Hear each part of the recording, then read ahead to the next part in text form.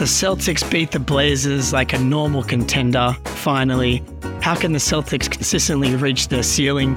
All that and more on First to the Floor. It's going to be first to the floor here, and it was Marcus Smart, as he usually is. Brown drives, scoop layup off the glass. That's not the first time we've seen a superstar in green and white sacrifice the body. Garnett knocked away. Ball game. What's up, everyone? Welcome back to another episode of First to the Floor. I'm joined by a very special guest, Nate. You may know him from Twitter, YouTube, prolific Twitter user. If you're not already following him, you got to get on it. Nate, how are you, my friend? I'm doing great, Jake. Thanks for having me on today, man.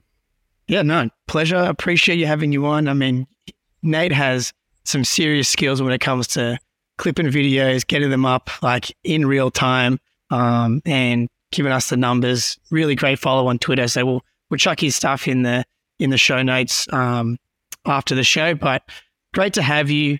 Look, let's just dive into. We'll touch on the Blazers game. We don't need to go too deep into this one. It wasn't exactly the most complicated game to kind of analyze it. I think the Blazers are pretty terrible, especially when there's no Anthony Simons out there. But look, I think we all kind of needed just a no frills blowout. Jason Tatum, 30 minutes. Al Horford, 24 minutes. No one had to play the fourth quarter. It was fine. It was good to see. I think everybody was on eggshells around that third quarter. The Blazers cut it to about 14. And it's like, are we going to do this again? But no, we tightened the screws and we didn't look back. How'd you feel about the Blazers game, Nate? So I was actually at a concert that night. Was watching some JID at the House of Blues. Ooh, Pretty nice. great show. But All right. got home, watched it the next morning, and I totally agree. That was just a nice, nothing too crazy about it. Just a good feel-good win. Vibes restored a little bit, I would say. Again, like you said, the Blazers are nothing special, especially without Ant. I mean, you're relying on Grant and like Cam Reddish to carry the bulk of your offense aside from Dame, and that's just not enough. But really, yeah, that just a win. That's all they needed. Just a nice, normal win. No one gets hurt. We don't need any super big-time 45-point performances to scrape out the W, so I'm happy with that. Yeah, we didn't need any 45-point performances, but if we did, I think there was one in there. Like, Tatum was looking as good as he's kind of looked all year. What was his stats? 11 for 17, 6 for 10 from 3. To go for 30 points on 17 shots with only 2 free throw makes, like that's when you know that's an efficient night at the office. And so he didn't play in the Cavs game after the double overtime performance in against New York, which I think was the right decision. I personally would have probably rested Jalen as well, but Jalen had maybe one of his best games until the last 5 minutes of the Cavs game with the playmaking, getting to the rim, kind of doing it all. But this kind of question about Tatum and load management and his minutes, like it was hard to kind of separate how bad was the Blazers defense and how spry and how fresh did Tatum look, because he looked awesome. Like getting to the rim, splitting doubles, the three ball working, like had his legs under him. It's hard to kind of, figure out against a defense like the Blazers, how much of it was rest, how much of it was the Blazers defense. How have you felt about the way that, Mazzulla and the team have managed Tatum's minutes? And then we can maybe have a look at how we managed Tatum's minutes for the last 15 minutes of the season, sorry. Yeah, that's a funny topic because I don't know how in charge Joe and Brad are of managing Tatum. I think Tatum is his own boss. We saw it a few weeks ago where they sat him down for one game and Brad came on and said, yeah, he wouldn't be playing the next game. And then there he was just showing up. Yeah. You'd have to tie this guy down for the entire night, keep him locked in a room for him to not want to go play basketball. And honestly, I admire that. But if it means more performances where he, like you said, looks spry, bouncy as his shot work in like that Blazers game, I would be very, very happy if they could, get him a little bit more rest, especially down the stretch here. Yeah, look, you want your superstar to play as many games as possible, as many minutes as possible. But I think there is a happy middle ground, and sometimes these guys just can sometimes be, you know, their own worst enemy. Like you can see, you know, he stacks up minutes, you know, and there'll be a certain game where he's not getting back on defense as much, or, you know, the drive to the rim, he's losing the handle, things like that. And I think it was interesting. Paul George, as pretty much every player on the NBA starts to get their own podcast.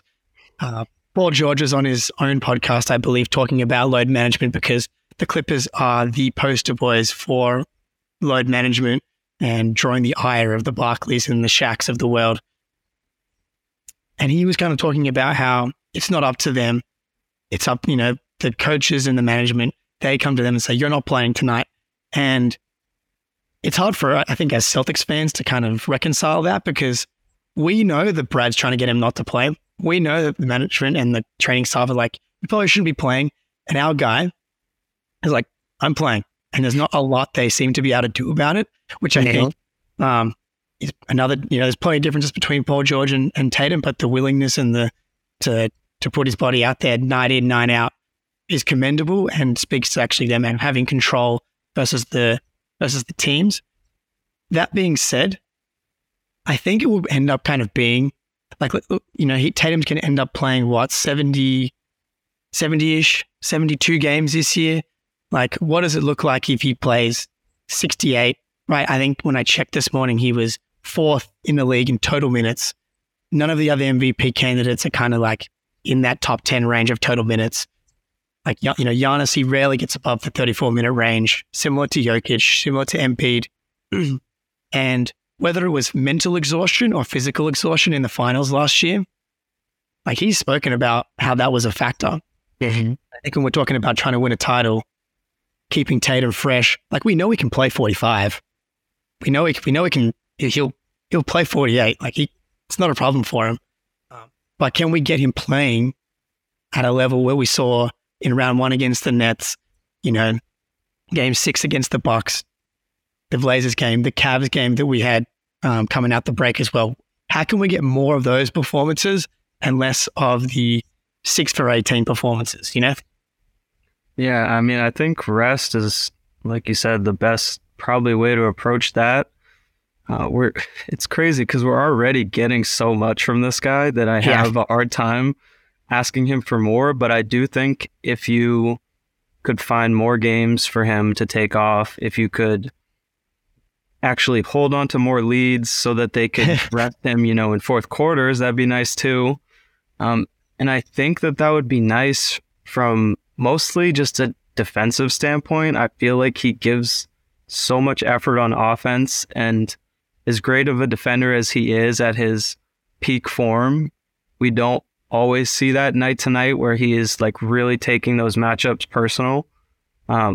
So I think that's where it would really shine if they could, you know, spare him some rest days. So I don't know. How do they get through to this guy? Maybe as he starts to get older, he feels like, okay, yeah, I got to take this rest more seriously. But right now, I guess if he's fine with playing, I'm cool with it too. He is an Iron Man. I know, right? Like, and it sounds cool on an off day to be like, we should maybe rest him a day, or we should maybe try and keep those minutes down. But then Tatum's on the bench and there's 8 minutes to go in the fourth quarter and the lean's down to 12, and you're like, you know what I could really use? Just Jason Tatum coming off the bench just a little bit. I think it's a discipline point of view from even Joe. Just, you know, get those rests. When he comes out in the first, he comes out the third, can we get him out a little earlier, hold him out a little longer? So maybe it's not necessarily the total games played. It's just, can we get him down from 37 minutes a game to like 35, and that cumulative impact of those minutes? Because I think from like, you know, wins and losses perspective, if you take down the minutes just a tiny bit, I think that the like those minutes are going to be slightly more impactful. And I think like, you know, even when Tatum's not playing his best, like he's still an impactful player just of like the gravity and the playmaking. And even when he's not defending at his peak, still, you know, a positive wing defender in the NBA. So I think maybe it's just, especially as we get towards like these last 15 games here, that's what I would love to see, just like ramp it down a little bit, especially with these squishy defenses coming up, like Hawks tomorrow, Kings coming up. There's like, we don't have a lot of like tough defenses outside of like the Bucks. And I think we played the Raptors twice in like the last couple of games of the season. But outside of that, most of the defenses are pretty squishy. So that should hopefully help alleviate some of the load as well. We'll see. I'm sure they're having these conversations behind closed doors.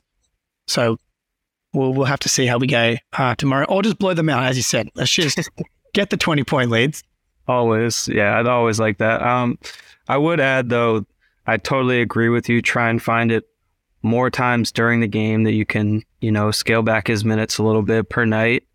And I think it just, as you were saying that, it kind of occurred to me again that the loss of Gallinari kind of is a ripple effect for that at the beginning of the season, because he was a guy that could sort of step in at that similar position on the forward wing spot, and they could, for minutes at a time, they could get some go-to scoring ability, some scoring punch from him.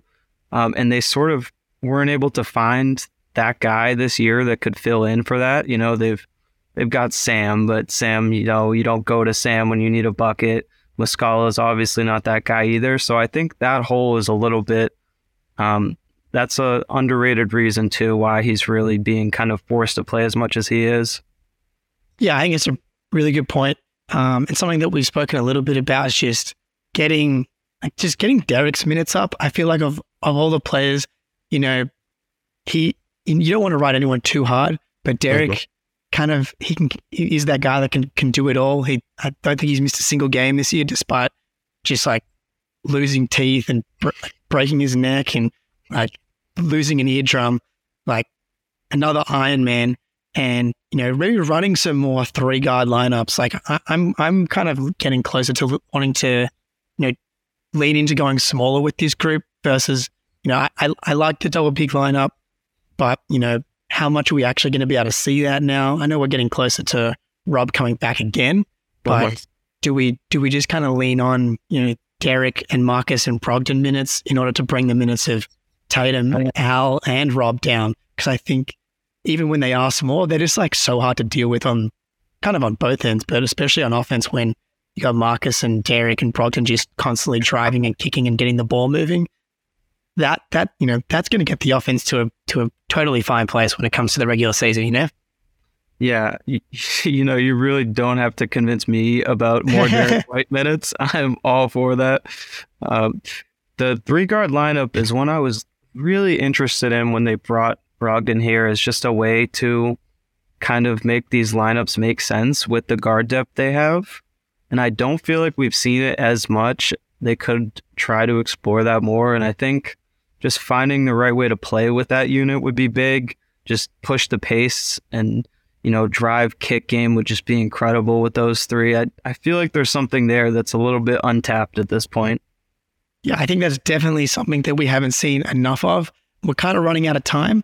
You would think we would have seen it even more. Rob's gone down, but, the emergence of Sam, finding his shot again. I mean, he was, again, crazy in the Blazers game. Some of these shots he's hitting, which is no airspace, getting those leads out. So maybe that's just where Joe likes to go get a bit more size. But, yeah, we're all anytime someone says more Derek White, I think 99% of Celtics fans are for that. Speaking of more Sam, that's kind of come to the detriment of kind of public enemy number one among Celtics fans at the moment. That's Grant Williams, friend of the podcast, Big Gill. We had Grant's dad on earlier in the year. It's been a rough little week here for Grant between the Cavs game and the missed free throws. So after the Cavs game, we have a lot of spin, some reports kind of leak out about Grant and his injuries. So Jared Weiss reported that he's dealing with an elbow injury with some ligament inflammation right after the Cavs game. But then in the Blazers game, he's not playing, which kind of, makes you think maybe there is a real injury. But then he comes out and plays in garbage time and he's just launching for threes. We got videos of him practicing hook shots. against Derek White. And I'm like, if there is an actual, elbow injury, are we seeing him do these sorts of things? Should they be just limiting him if they don't need him for a specific game? How much are you buying into like kind of the backlash of the Grant stuff? I'm in a weird point with Grant, honestly, because we have all seen what this guy does and what he means to this team at his very best. I don't know how much of his very best we've seen in this calendar year, which is unfortunate. And, what he did last season in the playoffs for a majority of it, it gives me this piece of faith that he is still, capable of getting back to what he is. But like I said, this year, I don't know how much we've seen of that. And as it comes to the injury, I feel like inclined to believe most players when injury stuff comes out, the timing of it's just really unfortunate in the midst of a struggle. So it could sound like an excuse. What I did see was some people bringing up that the injury did first pop up like several weeks before that report came out on an injury report. So that makes it feel a little less like an excuse to me. But at the same time, like you said, when I saw the skyhook video, I was like, we got some inflammation in the shooting elbow. Maybe we don't do a skyhook competition, Yeah. Let's not film the skyhook competition. Sure. Yeah. It felt like setting him up a little bit. I will say that. I feel like there's a bit of a disconnect between the social media teams and what's happening, because right after the Cavs game as well, there was like the Celtics posted like this graphic of Grant Williams like hype. I forget what the point of the post was, but it was like, I think please it was read a game day post, like announcing the game for the day. Just please read the room. You're just asking to have to turn off replies or hide replies. Like, I think, we definitely believe in the ceiling of Grant. I think, when you talk about trying to get back to the finals, you have to try and restore confidence in Grant when it comes to both the Sixers and the Bucks matchup. He plays really well in those matchups defensively. It's just the reality of the situation. And so you want that confidence to come back. You need that three ball to get going again. It's just, these contract years are tough. And I feel for the players, especially when it comes to restricted free agency. Like, yes, maybe, the leaking of the report, I do tend to think that the injury is real. How bad it is, we don't know. But like the timing of it just felt like it's, all kind of tied to this contract stuff, leaking out how much he wants to get paid. And it's been crazy. Like, this is like the most drama that the Celtics have had all season. And it's like, compared to the rest of the NBA, whether it's a Kyrie, a KD, a Luka, like how many teams have had Ja Morant this week as well. Like, the Celtics and the Bucks are like the lowest maintenance, contenders, it feels like in years. Just that's literally as I'm saying. I think this is the first year in maybe Tatum and Jalen's career since like that rookie year that we haven't had to have the can the Jays play together discourse, which is why we're grasping at straws and we're talking about Grant Williams so much, which is probably a good thing, right?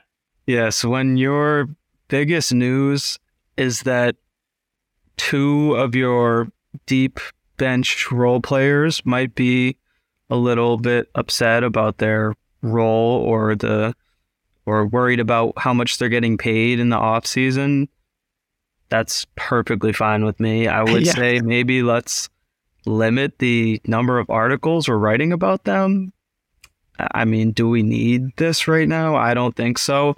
I think that was like the third or fourth Grant Williams article that I've seen in the last like week or so.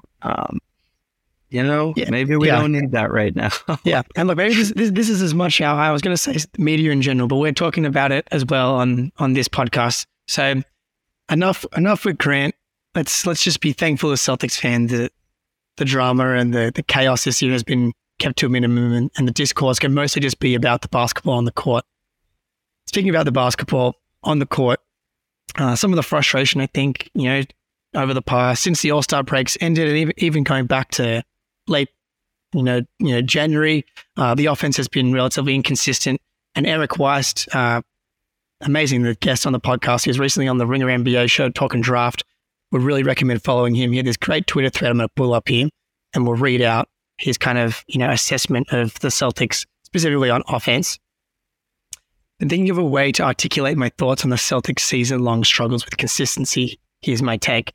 The actual offensive strategy is predicated on 5-out spacing and using the threat of the three to create space of drives and off-ball movement. The goal isn't to take as many threes as possible, but to generate more high-efficiency attempts on the opposition within the flow of the offense. There is a distinct difference between these two things.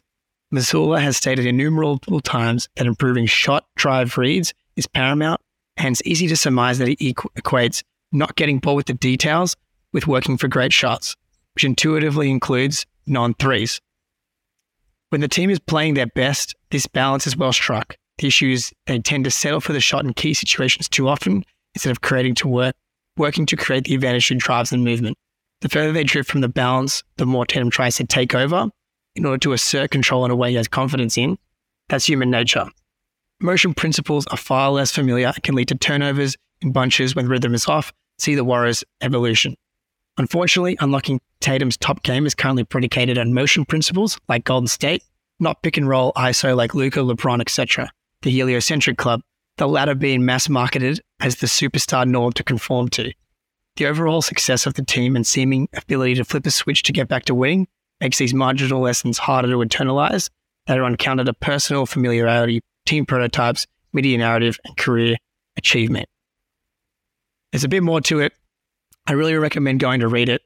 Nate, I'm sure you had a read through of that one. Are there any main takeaways you had from that thread? Great thread from Jared Weiss, by the way. Yeah, I agree. I would say just totally spot on. It's something that I always feel with this team. Like he said, when they are hitting that balance, everything just starts to look good. It starts flowing. But when the ball movement stops, when the player movement slows down, it's like that's not focusing on the details. The details are when we can get that ball moving from side to side. Because the biggest thing about this team is that they have so much talent that they put on the floor. So you want to take advantage of that by getting teams in rotation. And then when they're in rotation, you've got guys like Brogdon, you've got guys like Jalen Smart, whoever it is that can make a play when the defense is collapsing and rotating. So I just think that when they're doing that, they are ridiculously hard to cover. But it feels like they're playing into defense's hands when they start to slow things down. And, maybe run one set, one pick and roll, whatever it may be. And that is one of my just bigger complaints with them. When they're on script, things look so good. But when they start to slow down a bit and kill that clock, it can be a bit frustrating to watch because you know how good they can be when they're fully maximizing that offensive scheme. Yeah, I think it can be a case of old habits just die hard. It can be, these guys are humans. They've been, taught certain ways to play and practice certain ways to play their whole career. And at that point about the mass marketed superstar and kind of, the Luka, the LeBron, the Harden, these guys are supposed to have the ball in their hands and create plays for everybody else.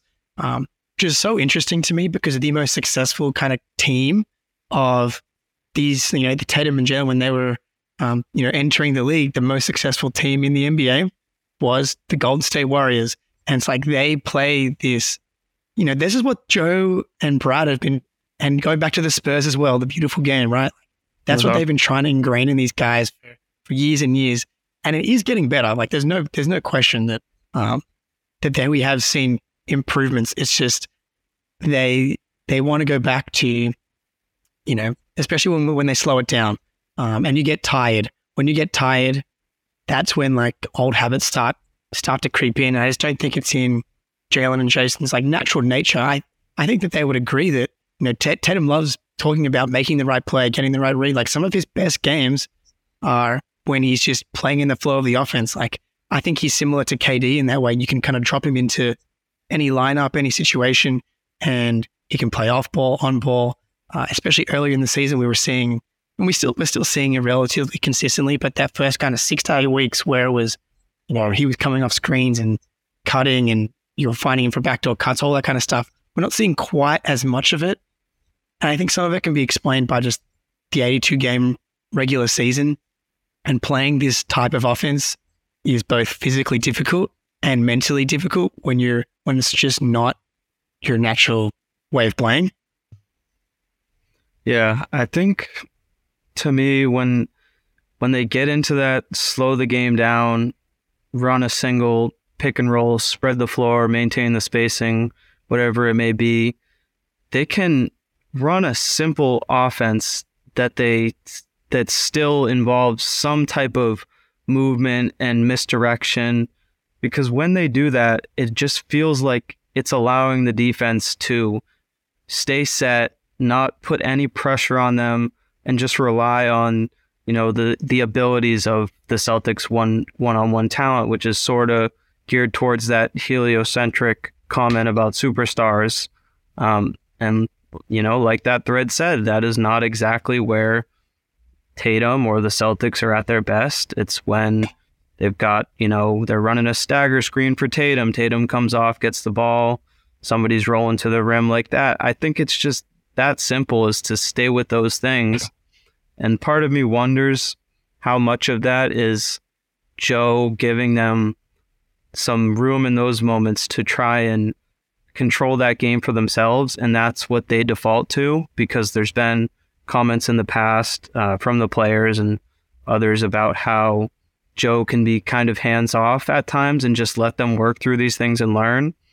And I do wonder if that's the case here. It's, if he calls a play, we kind of see how those can go, whether it's an end of game scenario, they call a timeout, they get a great look like against the Sixers where Tatum comes off from behind half court, gets that game winner. So it's moments like that where I do wonder, when they start to revert to those things, is that self-inflicted? Is that something that stems from the coaching staff? Because part of me doesn't believe that it is. I would assume they're being taught the better habits there.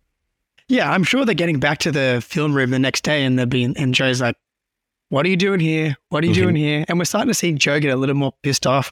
Like he dropped a couple S-bombs in the about defensive rebounding the other day. So look, yeah, that's what happens when that interim tag gets taken off. Exactly. Yeah, exactly. Yeah, less PG-13 now. Yeah, so I'm have no doubt that they're getting, and they're probably believing it. Like, yeah, why are we getting down and just dribbling on the side? Why are we not getting down and getting a Marcus Tatum screen, a Derek Jalen screen? Like, you can just hit that one action and then flow from there. Like, you can strike a balance of being up 12 with 6 minutes to go and slowing the clock down, but also then playing fast and purposeful into an action with 12 seconds to go on the shot clock as opposed to 16 seconds to go on the shot clock, right? Like, it's just and it's the fourth quarter, right? I think I was listening to Off the Pike this morning, podcast on the Ringer, and had some good numbers on their pace stats in, first three quarters, they're above league average, near the top in a couple quarters of pace. And then in the fourth quarter, 27th in the league when it comes to pace, which 100% matches the eye test, right? Mm-hmm. And it's you should bleed the clock when you're up 15 points with 6 minutes to go. But there is there's something in between what the Celtics are doing when they start getting into their actions with 9 seconds to go on the shot clock, and it's like a Tatum ISO, and it's a half screen from whoever, and you end up with a terrible, contested shot with 2 seconds to go.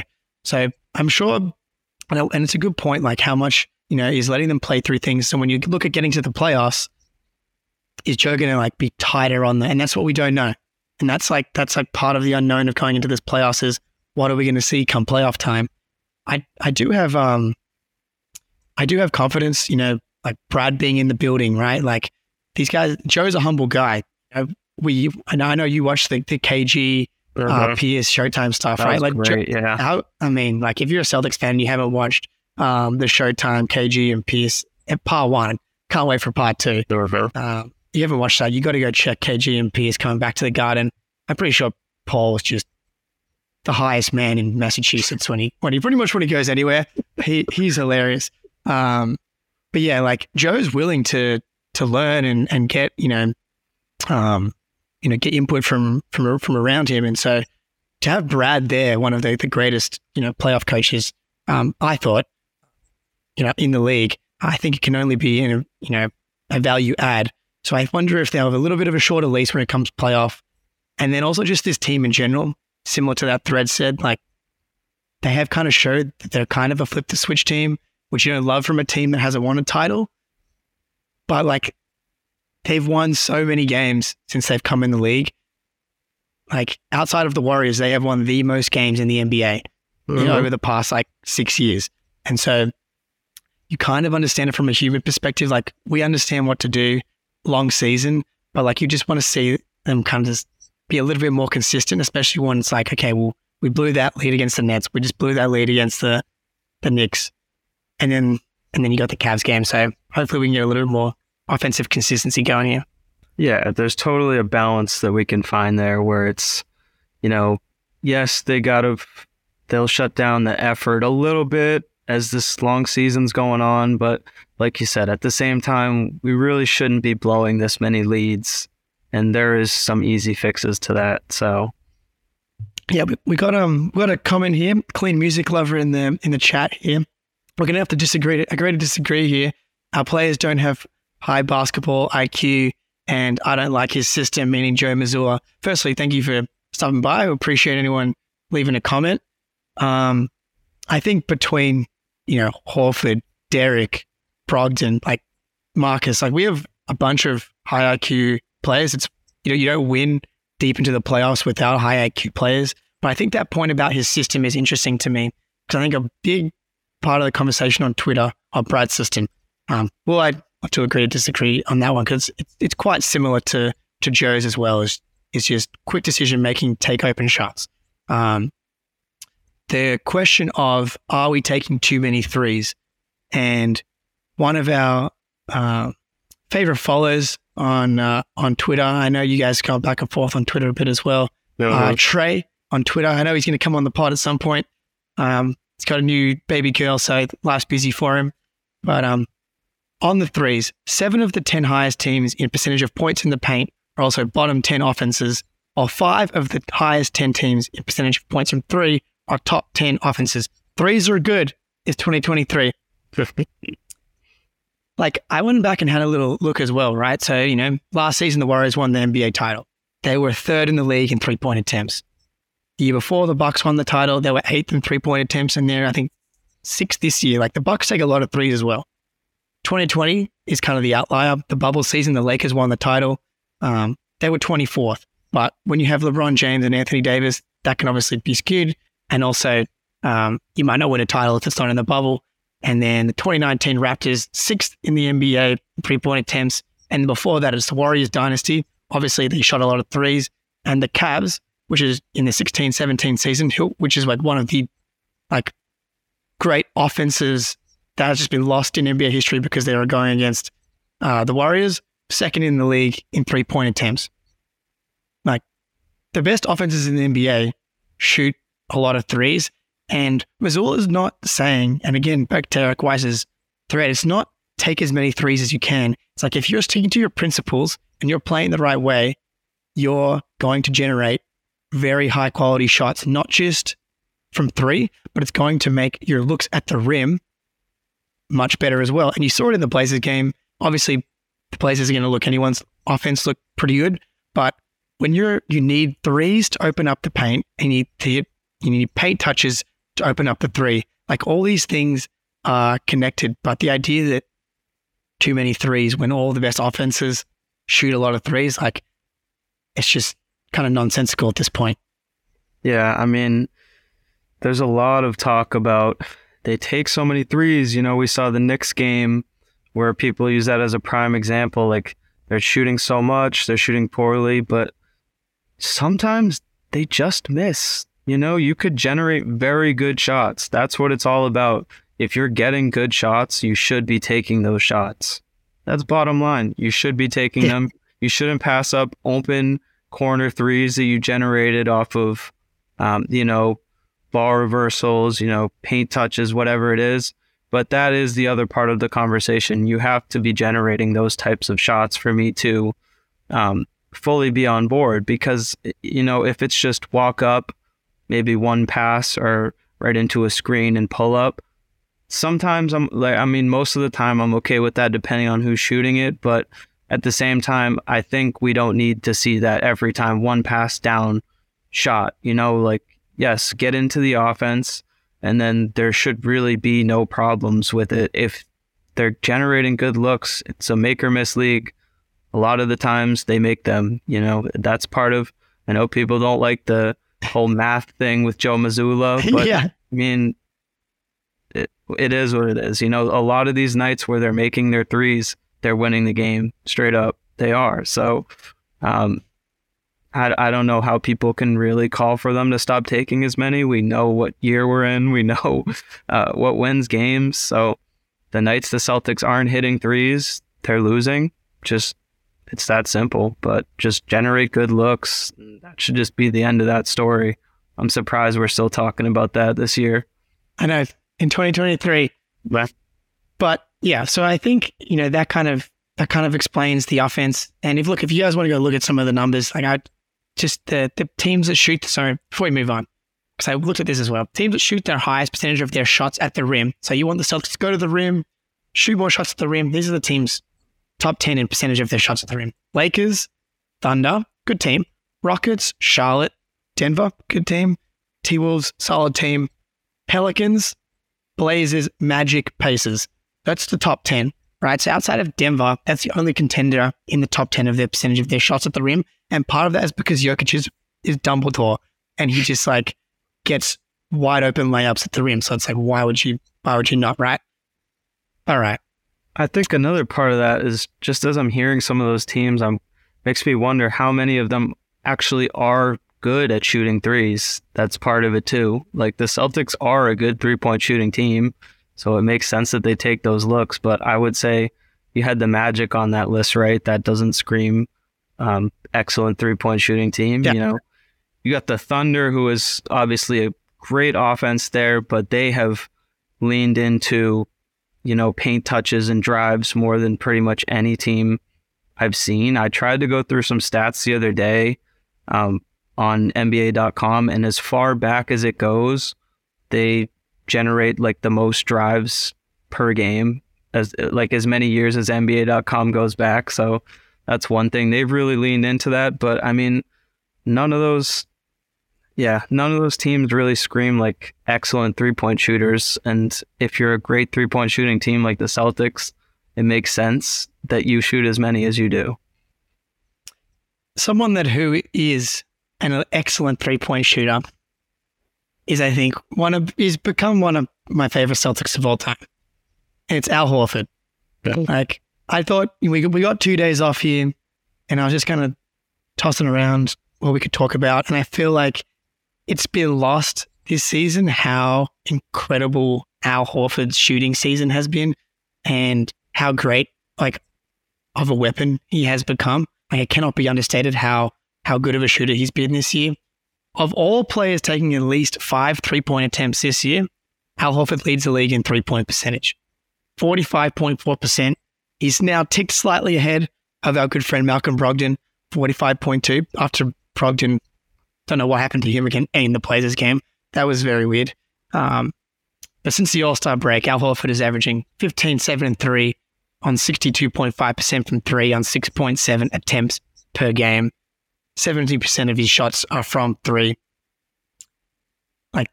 The weapon that Al Horford's turned into, the best big man shooter in the NBA. It's not particularly close, even though Brook Lopez is having a good year as well. But what have you seen and what have you enjoyed from Big Al this year? I have enjoyed a lot of things, but what came to my mind initially is how much fun I'm having watching every fan base that we face.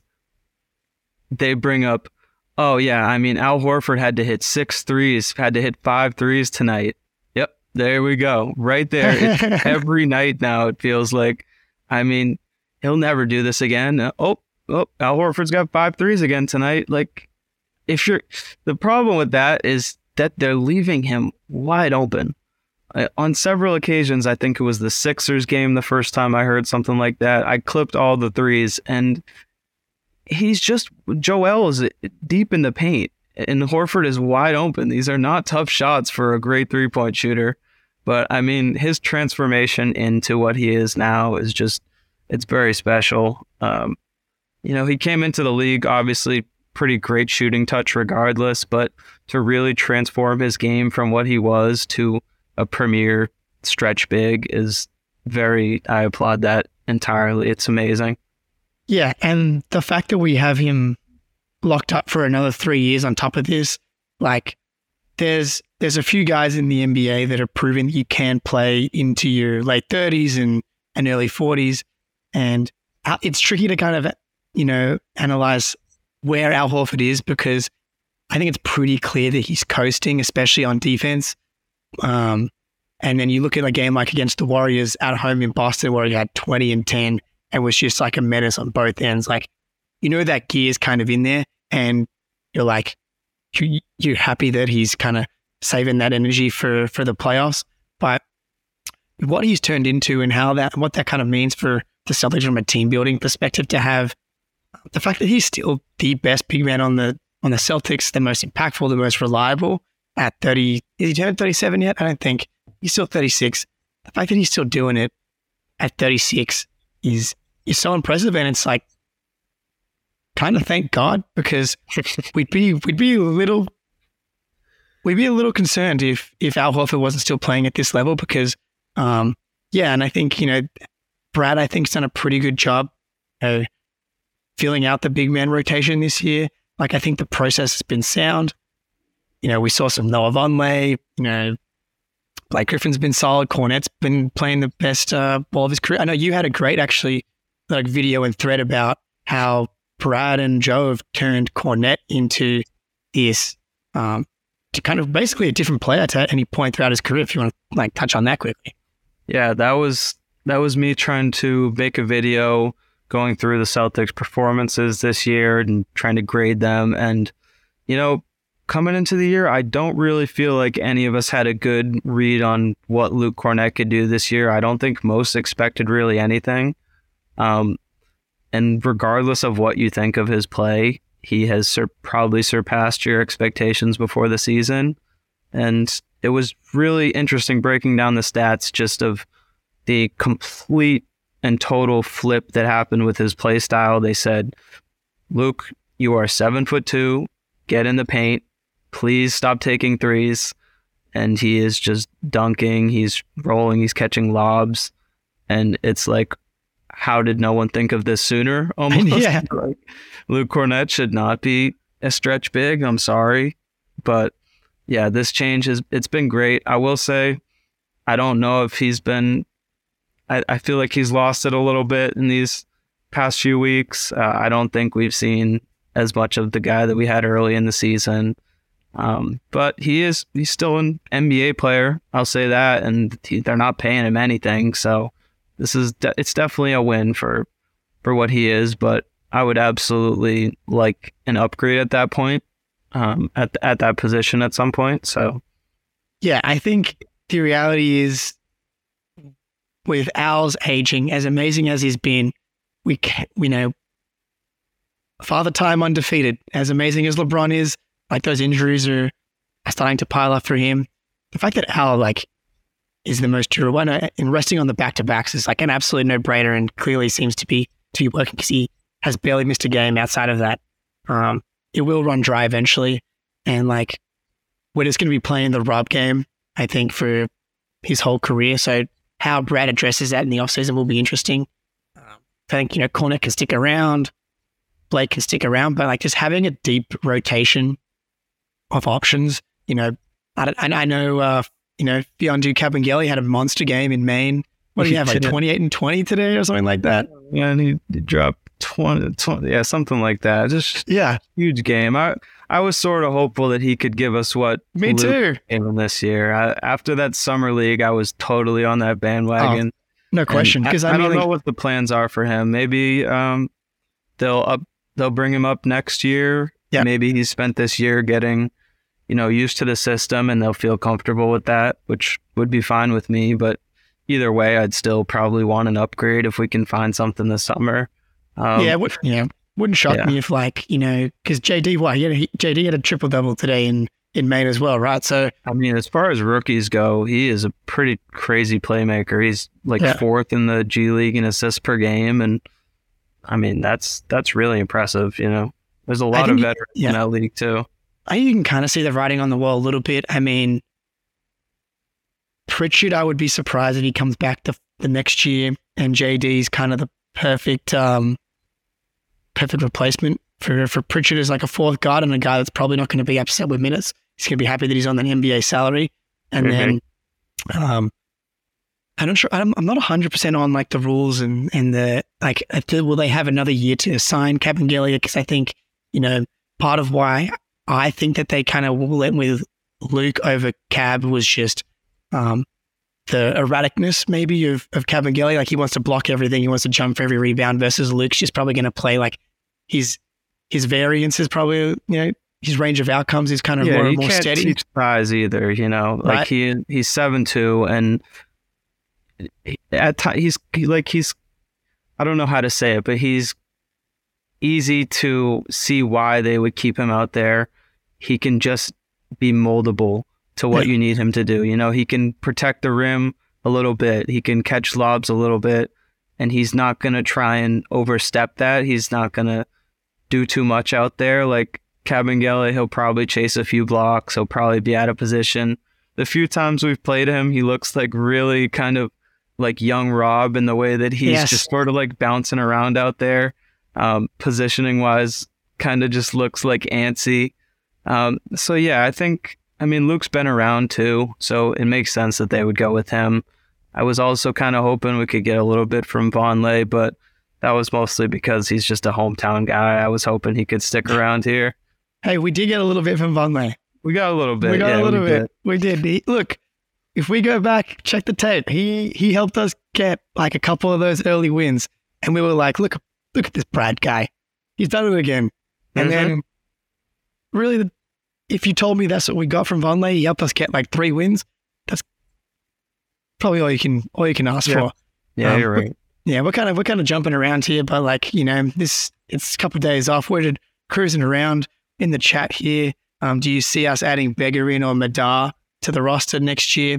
Look, if you've been listening to this pod for a while, I'm a huge Begarin fan. I kind of fell off the Madar bandwagon because he kind of bailed on, and we have so many like guards. I don't know exactly where Madar fits in, but I will say on Twitter the other day, someone, I forget his name, who's actually kind of like seems to be locked in on the draft and stash stuff, was saying that he likes the Begarin and Madar pairing, and Madar's had a really good year with a bunch of like NBA prospects and stuff. So look, you never know how some of these NBA paths are going to go. I don't really see a path for Madar specifically. I don't see Brad bring him in over someone like JD. Like when I saw Madar at Summer League, he's so skinny.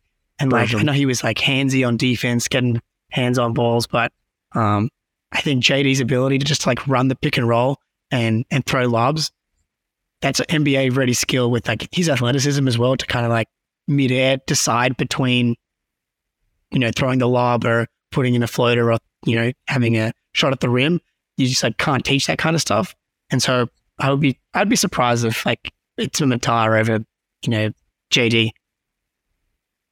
Yeah, that's where you said it, where I was thinking too, is just he has JD over him, has a legit NBA skills that he could bring right away. I just don't think I see Madar sticking here. I mean, you never know what they think of him. They obviously watch more international tape than I do, but every time Begarin's he's come over here, I've been impressed about his physicality at that size. He's got some athleticism that pops off on the tape, and truthfully, I think that that's something the Celtics really miss out of some role players, and it feels like a lot of teams have those guys that can come on the floor and just shake the game up with energy, effort type plays. And Javonte Green. Yeah, I mean, I would have loved having Javonte on this team. That would be perfect. I don't know if he's still injured or what, but yeah. He is. What's going on with the Bulls? Doctors, man. No, I don't know what's going on over there. Poor Lonzo, man. I'm sorry to hear all that. But yeah, I mean, I know I'm sort of getting off topic, but it's Mate, that's what the last segment's for. Yeah, I mean the Celtics, there's just times where it feels like our guys are so skill oriented that they could really, I'm not saying they need Aaron Nesmith and they shouldn't have made that trade. Obviously, that's not how I feel, but having a guy that's kind of got that erratic hustle, athleticism spark like a Nesmith is something that this team could use, because, you know, their guys that check in off the bench are Grant Williams, Sam Hauser, Malcolm Brogdon. None of these guys are, you know, catch a pass, lane to the rim, dunk on your head with a big man rotating. That just feels like a hole on this team that I don't know where they fill that, but obviously that's not what Muscala was when they brought him in. That, you know what I mean? It just feels like they're lacking sort of that real energy guy that a lot of teams do have, that can, at the same time, that can kind of meet what those other teams bring. Like, you know, when we face a team like the Magic, they're all youth and energy. Where do we get that kind of punch to come back at them? And typically it's been Rob, but, you know, we can't always count on him alone to do that. Yeah, look, that's where maybe Juan Begarin fits in. Like that's what I'm kind of getting at. Yeah, he's sort of built that mold for me. Yeah, and I call him the French Jalen because, you know, when he gets out in transition, right? Like he's a great finisher in transition. He's got a nice handle out there in the open court, and like that's all they need from like that bench guy is like generate some turnovers, get out and run, like let's get moving. And so I've always really liked him. 6'6" guy with some athleticism and skill, like, you know, and the shot, and that's why he's a draft and stash, because he's, you know, the shot's a question mark, and things like that. So yeah, great question, and I haven't really thought about, you know, Madar and Begarin too much, but it's good to know that people are still keeping an eye on them, and people think that they've got a shot. Like, it just feels like Brad in general is running like an all-encompassing great organization right now. Like, obviously the Celtics are having an amazing year. The main Celtics are just like, every time I see a box score or a post, it's like Celtics win by 40, JD Davison triple-double. And then it's like, I see a post about Madar and Begarin like being a good draft stash combination. It's like, yeah, look, maybe JD and Fiondu and Madar, or maybe none of them turn into NBA players, but like the process from Brad, I really like, right? Like the athleticism, taking shots on second contract guys. I love Brad. President Brad. He can run my country if he would like. Yeah, amen. I mean, speaking of Maine real quick, it kind of feels like the guy we're waiting on, our 15th man, is Mr. Tony Snell that's sitting down there. Yeah. I think that was a nice little security blanket that Brad brought him in there just in case they couldn't find a trade, they couldn't find a buyout market pickup. So that has been kind of my thinking, that's the guy that's going to come up. And honestly, I think that's a great addition as the last guy on your bench. Tony Snell, what a guy. Look, that's what you need, right? A vet that can come in and Mr. 000. That's right. That's all we need. Just someone to space the floor just a tiny bit. Yeah, no, I really like it. Look, we should probably wrap it up here. Now that we're on to Maine and Juan Begarin, which I love. I can see her all day. It's been a slow week. Yeah. I know. One day off. Exactly. I know. One day off, and we finally got a win. Look, any predictions for the Hawks game tomorrow? I'm hoping for some good energy. Another win would be great. Yeah, I mean, just come out with the right attitude. That's all I ask. You know, meet them. I think you can handle the Hawks pretty easily. Just keep Trey in check, keep DeJounte in check, and it should be good. Yeah, look, the offense, this is what I love about this stretch of games as we go into the playoffs, as they've mentioned, like, not a lot of good defenses. Blazers, Hawks, Rockets, those are the next couple. Let's get this offense back on track. That's what I want to see. Yep. It's the focus, but as to quote the Joe Mazzulla, commitment to our principles, paint touches, spreading the ball. And look, I can see it probably kind of being a high scoring affair, but it'll be nice to keep Trey in front of us and not get cracked off the dribble too much as we get through that one. Alrighty, Nate, it's been an absolute pleasure. And again, follow Nate on Twitter, NEIGHT. Same with the YouTube channel on YouTube. Is that right? Mm-hmm. Same thing. Yep. Perfect. Yeah, look, awesome follow. He's like first to post all the clips. Get the vibes rolling on the timeline, which we need. And we've got a lot of negative Nancy's on Celtics Twitter these days, and Nate's a positive voice out there. And one more reminder, we're moving from the Celtics blog to the CLNS feed. So follow the First to the Floor podcast feed. Go right now to your Spotify. It can take you 7 seconds. Search First to the Floor.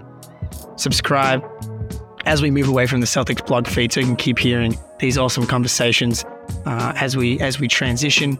Nate, it's been a pleasure. Go Celtics.